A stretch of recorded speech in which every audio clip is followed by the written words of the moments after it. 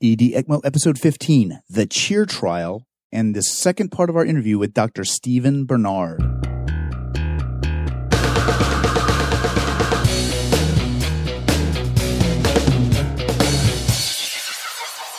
Yeah, so thank you again, everybody, for joining us for the next episode, the next edition of the ED ECMO podcast. This is episode 15, and in this episode, we're going to discuss the Cheer Trial, just released, just published, and on the heels of a discussion we had last week with Dr. Stephen Bernard, and I'm sitting here with Dr. Zach Shiner, and we're going to go through the Cheer Trial, and then we're also going to touch up on some of the further discussion we had with Dr. Bernard in relationship to that trial.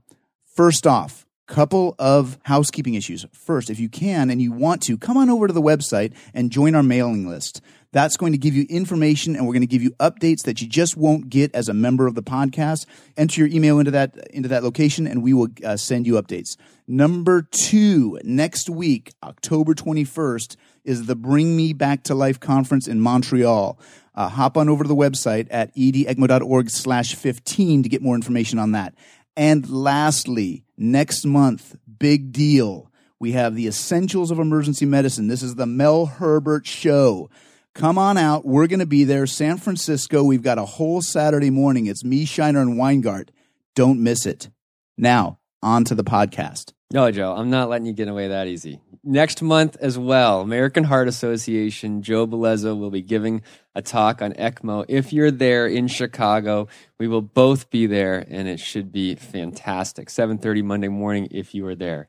I'm going to cut in here for just a second. Zach's referring to the RESS Scientific Symposium. That's the Resuscitation Symposium through the American Heart Association.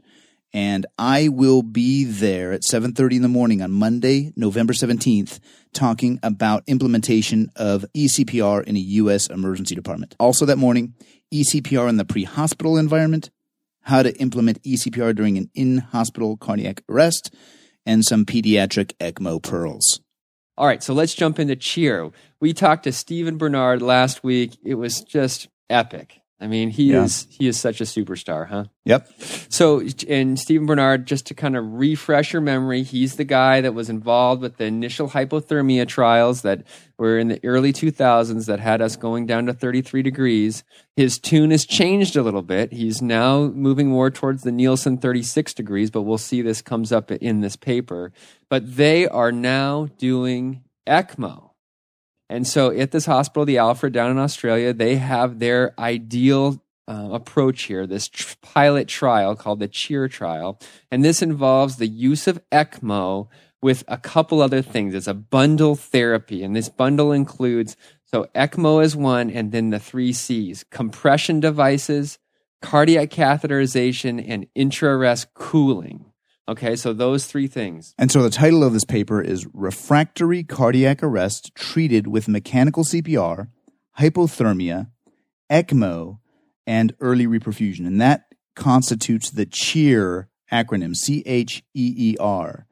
And just one more thing, let's give a little bit of a shout out to the primary author of this paper is Dion Stubb. Obviously, Stephen Bernard is a big figure in the resuscitation world, but he wasn't the only one involved in this study. So Dr. Stubb, great job, and as well as the other authors on this paper.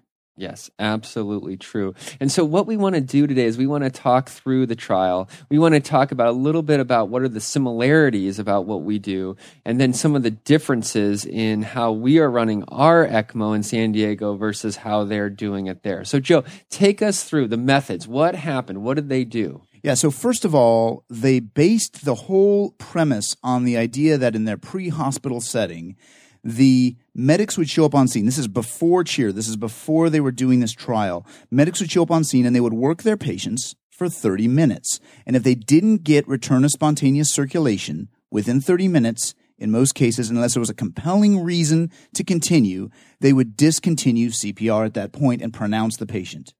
Cheer changed a lot of that. And what Cheer did was created a bundle therapy, and we'll get to the bundle in just a second. But that bundle up front, pre-hospital, included putting the patient on a mechanical circulatory device, in this case, the Zoll Autopulse, and then began intra-arrest cooling pre-hospital en route. And then when the patient hit the door in the emergency department, they started ECMO. And simultaneously, they notified their cath lab, and they would then get the patients for what they call early revascularization, which means they go right to the cath lab.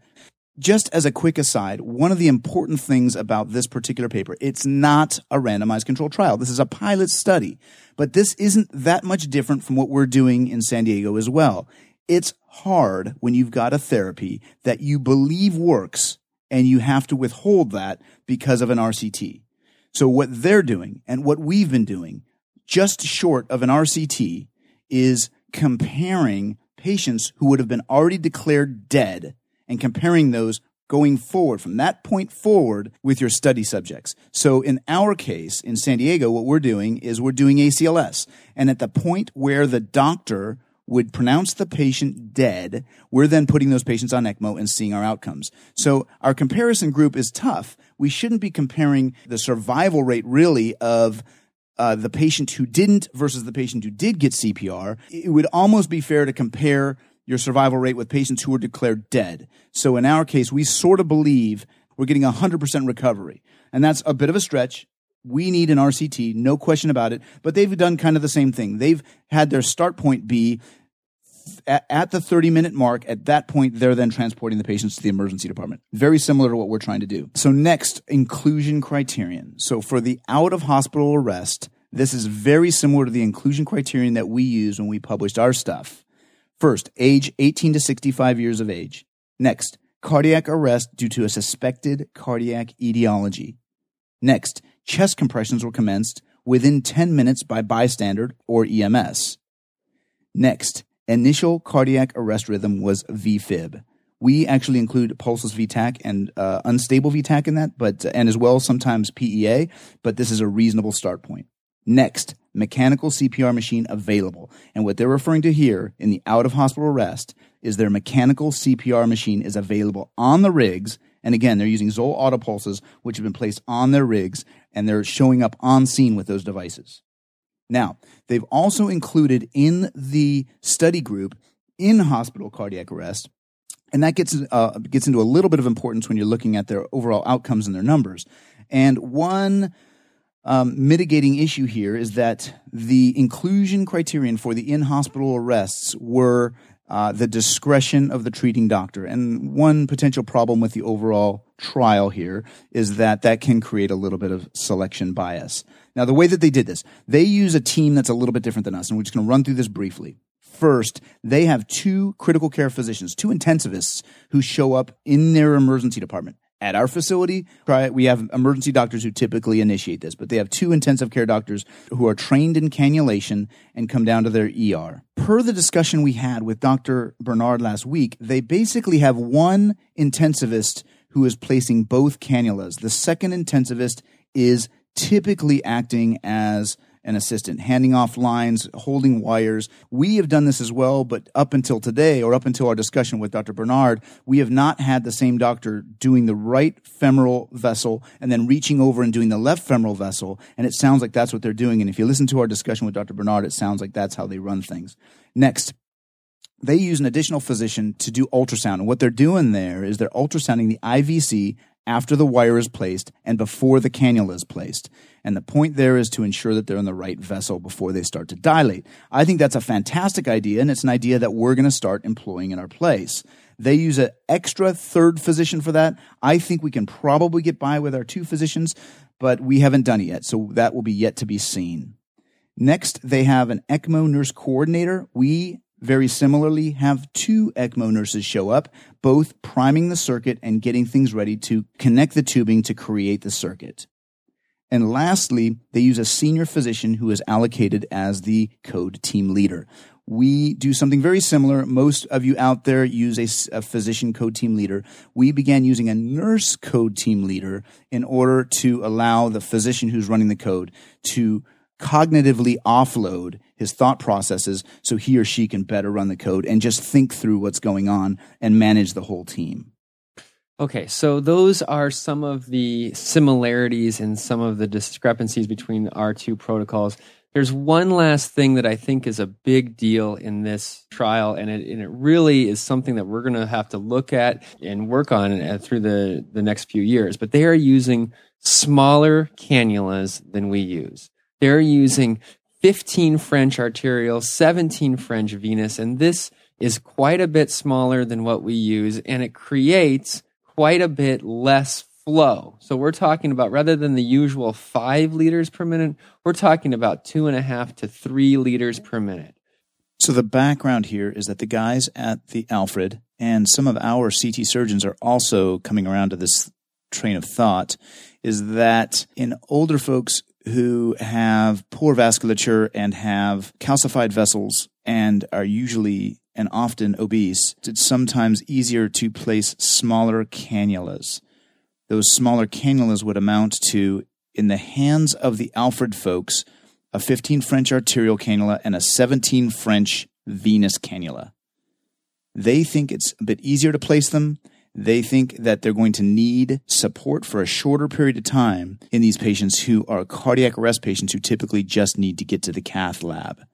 We've had cases of patients who have lasted longer on pump and have benefited from the larger cannulas and the larger flow. But a little more on that right now from Zach. So when we talk about ECMO, we usually lump everything together as this one approach. But in this situation, I think we're actually dealing with a pretty different therapy. And so this becomes important to see how well they did. So in this area, you're saying, okay, I'm going to give them a certain amount of flow. It's going to be less than what's ideal, but I'm hoping that their heart will quickly come back and they'll be able to recover from this cardiac arrest. So in their data, and this is how we're going to now get into the results section, in their data, the patients who did not survive, they only were on the pump for 1 day.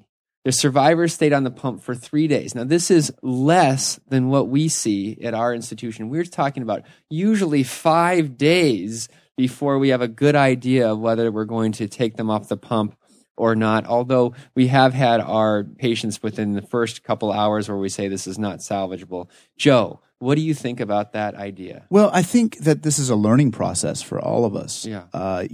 We don't have neuroprognosticators yet. We don't have a way of knowing 100% whether or not the patient's going to have a good outcome. And we've all had several cases where you thought, no way in hell they're going to survive.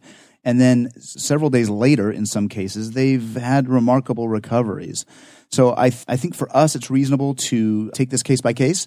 Dr. Bernard made a great point of identifying the no-go folks early on. And I think that also plays into the concept that we can mitigate or decrease the number of long-term vegetable-type patients by identifying these patients early on. But my only sort of teaching point here is give these patients a shot, and sometimes it takes a few days. Right. And so I would say that this trial leads us into this idea of a rapid deployable, lower perfusion, lower flow, blood flow, and then hoping for a rapid recovery. Whereas I would say much of the stuff that we do involves a longer time on the pump with bigger cardiac flows. Which one's better?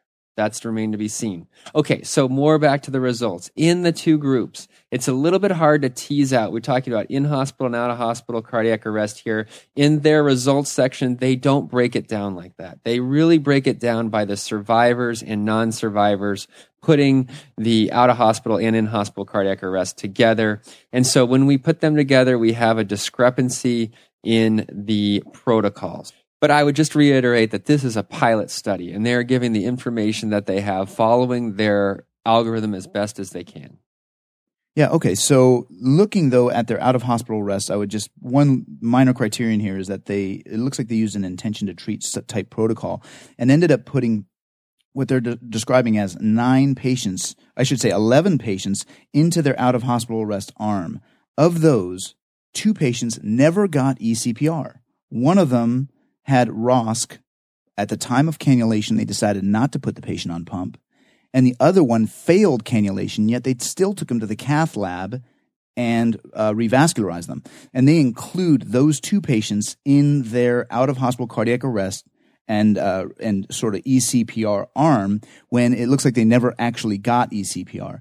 So I understand that. I understand why they did that. But if you're looking purely at the benefit of ECMO in these patients, then their real survival rate is 3 of 11, not 5 of 11, if you take those 2 patients out. Now, that said, it's still a remarkable number. So over the historic course at our facility, in hospital arrests, when you compare non-ECPR patients, those patients had a neurologically intact survivorship of 17%, whereas the patients who received ECMO or ECPR had 27%. That's in hospital. And if you look at their out-of-hospital arrest numbers here and you knock out those 2 patients, they have 3 of 11 patients. And what does that number equal? 27%. So they're actually still kicking ass because they're still getting out-of-hospital arrest ECPR patients recoveries with neurointact, CPC 1 or 2, neurointact patients at a rate that we're doing in our in-hospital cohorts. Now, I just want to point out here that my intention here was not so much to criticize the study, because it's clear that the bundled therapy where the medics are going out in the field, plucking these potentially survivable and salvageable patients out of the pre-hospital setting, putting them on mechanical chest compression devices, cooling them, bringing them to the ER, and in both of these cases had attempted cannulations followed by transfer to their coronary catheterization laboratory. This does amount to a pretty significant success and does shine a positive light on their apparently highly successful bundle. So while the patients did not get ECPR, they still got the rest of the bundle, and therefore it is certainly reasonable to include these patients in their outcomes. Now, before we move on to the last segment of this episode, I wanted to briefly discuss the actual CHEER trial results and some of their implications. So first, over the course of 32 months, 26 patients were entered into their protocol. 11 of those were out-of-hospital cardiac arrests. 15 of those were in-hospital cardiac arrests. The median age in both groups combined was 52 years. ECMO was able to be established in 24 of those 26 patients. 2 of the patients did not go on pump, and I discussed that earlier, but both of those patients survived. Return of spontaneous circulation occurred in 25 of 26, or 96% of the patients, and 13 of them were able to be weaned from ECMO support, ultimately able to be discharged from the hospital neurologically intact, and that is with a CPC score of 1. That amounts to a 54% winner rate if you're including and combining in-hospital and out-of-hospital cardiac arrests. This is actually a fairly remarkable result. So then the question comes down to why such good outcomes? While these patient-oriented outcomes, discharged, neurologically intact, are fairly remarkable when you compare them to the world's literature right now, you gotta wonder why their outcomes are so damn good. Maybe this is just too small of a sample size. Was it because they grouped the out-of-hospital cardiac arrest and the in-hospital cardiac arrest groups together? Possibly. Or was it the bundle? Was it rapid transport on a mechanical circulatory device, intra-arrest cooling, rapid implementation of CPR, followed by cath lab? And was that the thing that makes everything so much better? Is it this amazing bundle? Still not entirely clear. And then you got to ask yourself, which of these therapies really made the difference? Was it the ECMO?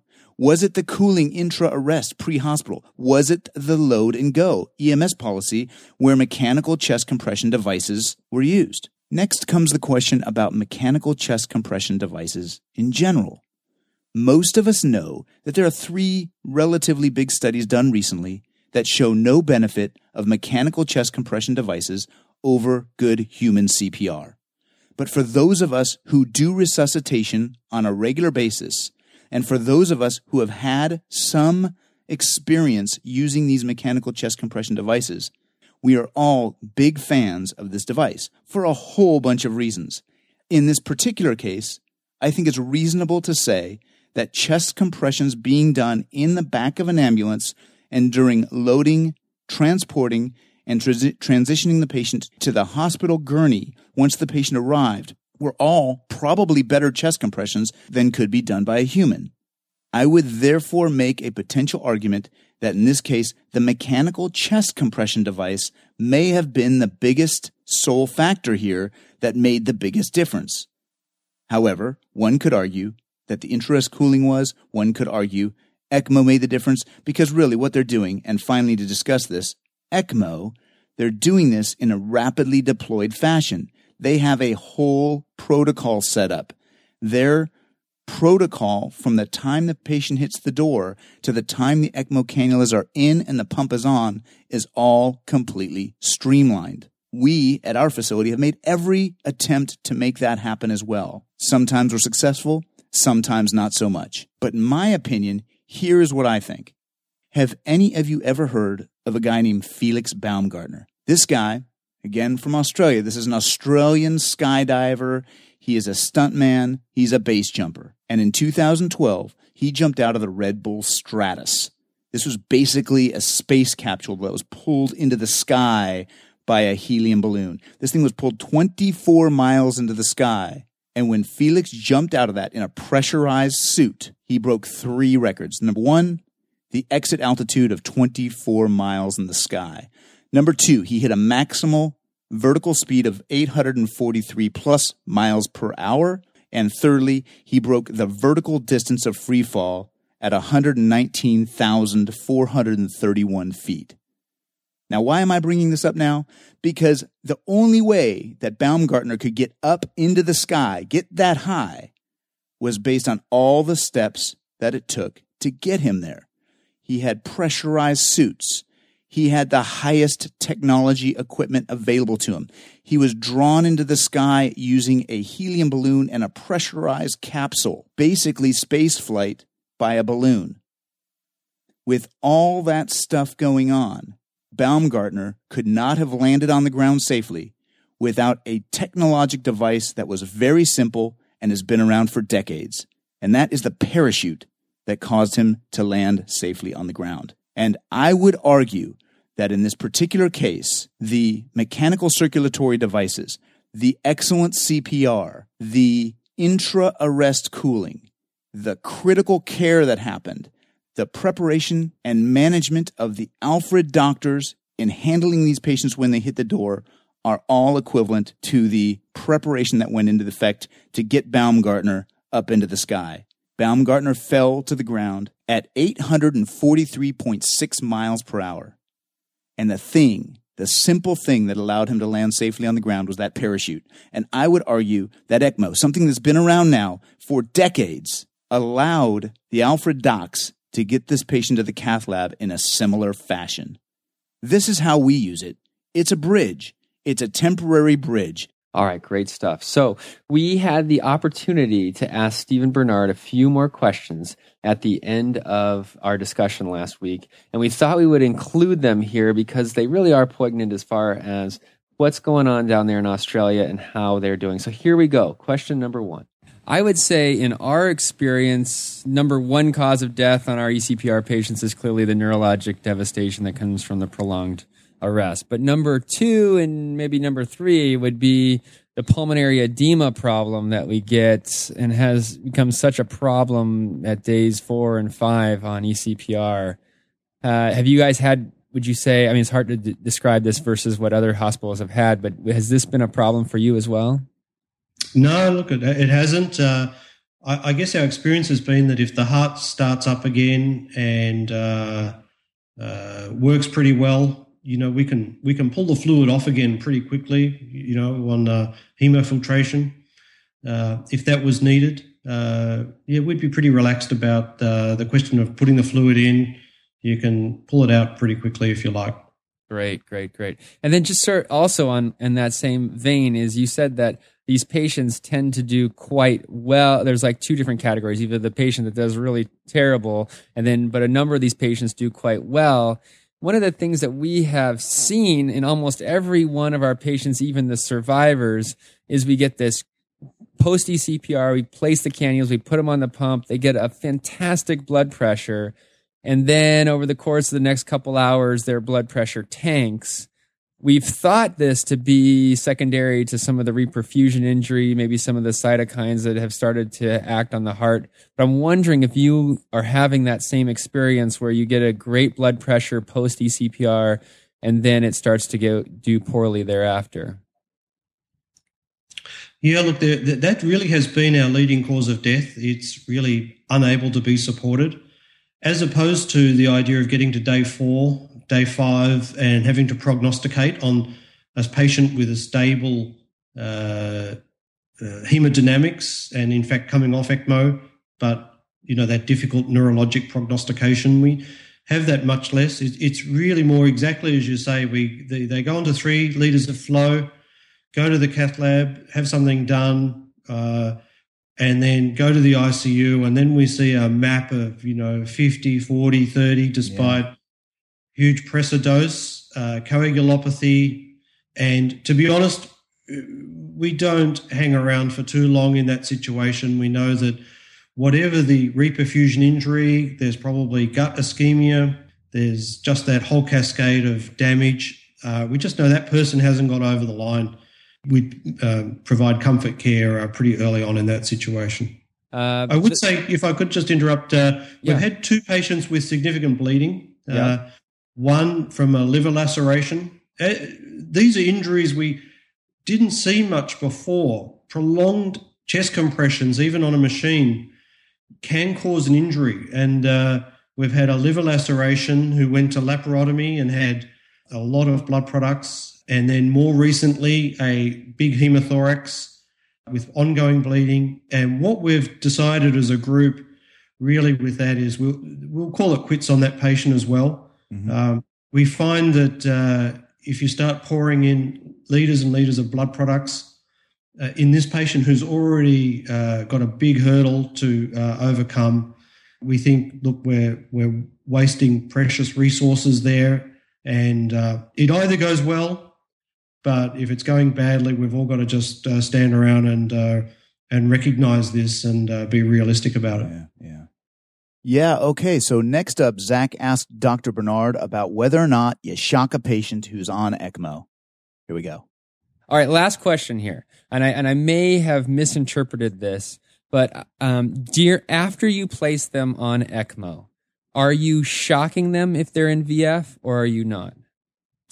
By now, they've usually had 20-odd shocks or more. If they're still in VFib, we'll get a 12-lead ECG or EKG, as you say, just because it's something you hardly ever see in your life now, a 12-lead with just fibrillating.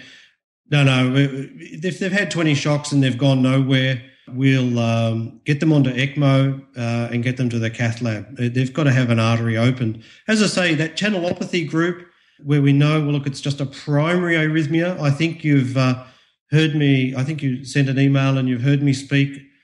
We'd go through, you've got options. We'd go through the drugs that we have available in Australia, which is amiodarone. Lignocaine probably still has a role. If we can find some procainamide or procainamide, I think, as you would say there, we try a beta blocker.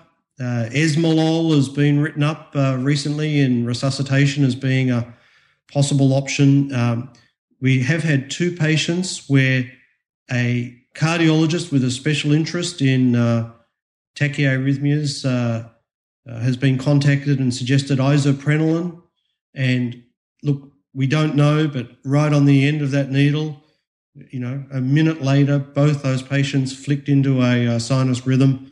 So, I've mentioned that in a previous podcast, and it might turn out to be a coincidence. It might turn out beta blocker is better, but that's another group of that's another area that now that you've got someone on eCPR, you've got options, you've got some time, and it's a matter of just working your way through available antiarrhythmics and seeing if you can cardiovert them as well. Of course, right off, that priority is to just make sure the coronary arteries are okay.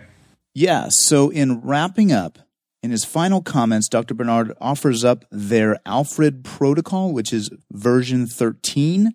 That will be posted to the website. And then finally, Dr. Bernard talks to us a little bit about future considerations and where we think we're going. Oh, well, look, I think, if they'd, with the permission of our hospital, we've got our protocol for you. We're very happy to have it on your website. Obviously, people will adapt it for their own institution as they see fit, and but we welcome people to pick it up and use it. And I think over the next couple of years, we'll see more fine tuning. I think as a couple of areas that we think we can improve things. I'm particularly interested in the oxygen. We currently reperfuse with 100% oxygen running through the oxygenator.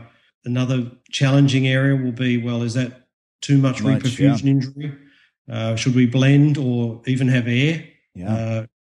So that'll be something. The question of the cooling, and of course we're all waiting for some sort of drug that might work in reperfusion injury. If something along those lines comes up, then we'll obviously get more winners. And look, just seeing, I guess, people trying this and reporting. I think at the moment also what their results are like, and I guess people then get together regularly at meetings to see if they can fine tune their processes. So this puts another episode of the ED ECMO podcasts in the books. This has been episode 15, a discussion of the CHEER trial, a wrap-up of our discussion with Dr. Stephen Bernard. My friends, thank you for joining us once again in this podcast. On behalf of Dr. Shiner, we thank Stephen Bernard for coming on the podcast and discussing these exciting components of the CHEER trial and where we're going forward. This is Joe Bellezzo for the ED ECMO podcast. We're signing out.